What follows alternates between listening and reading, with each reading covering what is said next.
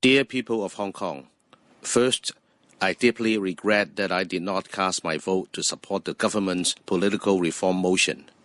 I also wish to express my sincere apologies to the LegCo members and citizens who support the government motion for failing to cast their votes.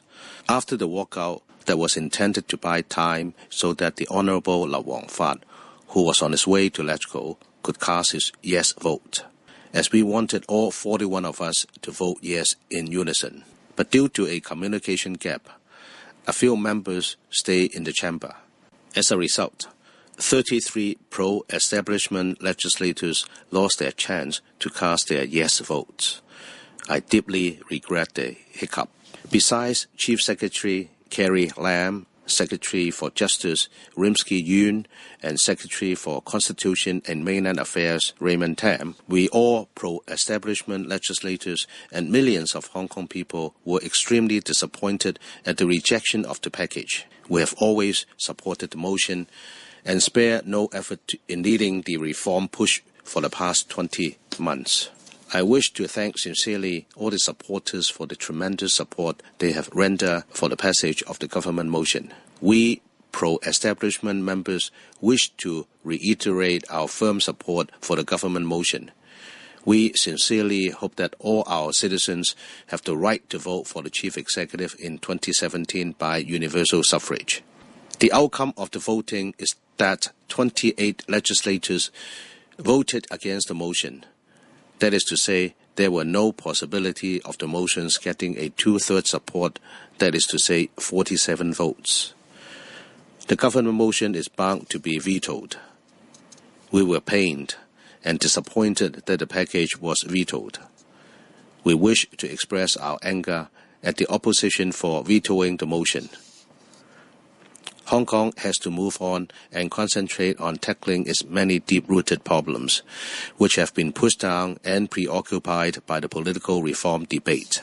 I wish to call on the community to stop political conflicts and communicate in harmony to focus on economic and livelihood issues. We need to be rational, pragmatic, and understanding in solving problems. Painfully enough, the troubles of the past years remind me of the TVB drama, The Greed of Man, 大時代. That has been the talk of the town since its rerun. The first and the two lines of the theme song are as follows.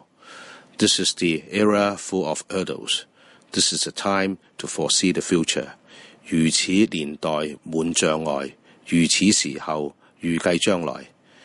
The 2017 political reform process has indeed been filled with hurdles, with the mindset of street fighters and a sense of moral superiority. The pan-democrats have never adopted a rational and pragmatic attitude in the discussion of constitution development. Just close your eyes and think of what the pan-democrats have been doing since the launch of the first round of public consultation. And I believe you can hear shouting, smacking, and threatening. Politics is compromise. Hong Kong is a special administrative region with a unique one country, two systems arrangement, and the role of the central government cannot be undermined. However, with the pan-democrats persisting with their anti-Beijing philosophy, how can they consider the views of the other side during discussion?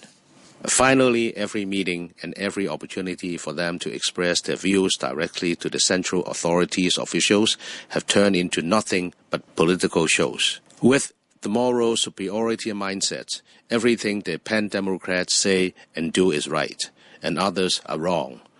This leaves them unable to turn round, nor even narrow differences. Therefore, even when the central government makes it clear that the decision made on August 31st by the National People's Congress Standing Committee is to protect national security and stability, which are the most important fundamentals for democracy. What the pan-democrat do is adopt a 1 year in, 1 year out mentality. This comes to my mind as one of the main characters of the popular TV drama, Ding Hai, who is played by Zhang Xiuchao. Ding Hai is a murderer, filled with suffocating sense of moral superiority. In the end, he goes unpunished, but others suffer. It is most unfortunate that the pan-democrats imposed their usual sense of moral superiority on the rest of society. It eventually led to the 79 days Occupy movement that involved many young people. And the future of a divided society such as Hong Kong remains to be seen. We can tell, if the society still counts on the pan-democrats and their street fighters' mentality, the path of democracy is leading to a dead end. This is because street fighters actually rely on emotional appeals and breed violence. That's also why the years we have seen the rise of radicals inside LegCo, with discussion and cooperation being replaced by hostility, non-cooperation, and the continuous filibustering. As a result, policies put forward by the government, including those on livelihood issues, which have little to do with political reform, are held up. Society as a whole suffers. Besides public needs being left unmet, Hong Kong's competitiveness continues to decline with the limited land supply, sky-high property prices, and long-delayed infrastructure projects. Now is the time to foresee the future. Opposition for the sake of opposition cannot help us in solving the more important problems which require urgent resolution. What we really need is the under the Lion Rock spirit of the 1970s that underscore mutual help against adversity and help transform the city into the current international financial center. We have time and again seen the spirit representing the resilience of Hong Kong people in times of adversity such as the last two financial crises and SARS. In recent months, poll has shown the majority of Hong Kong people would like to see one man, one vote for the chief executive election in 2017. In the polling stations and assemblies, supporting the government's proposal, which I saw supporters vowing to attain universal suffrage. It made me believe the under the Lion Rock spirit is still inside us after all the confrontation and disagreement in our society. I hope everyone in Hong Kong will search for such social spirits and human values, particularly the young. I recall some social values in the 1980s, such as a sense of duty to give to society without thinking of the returns, and a concept of self-learning in order to have a better tomorrow. I think motivation is even more important for young people these days.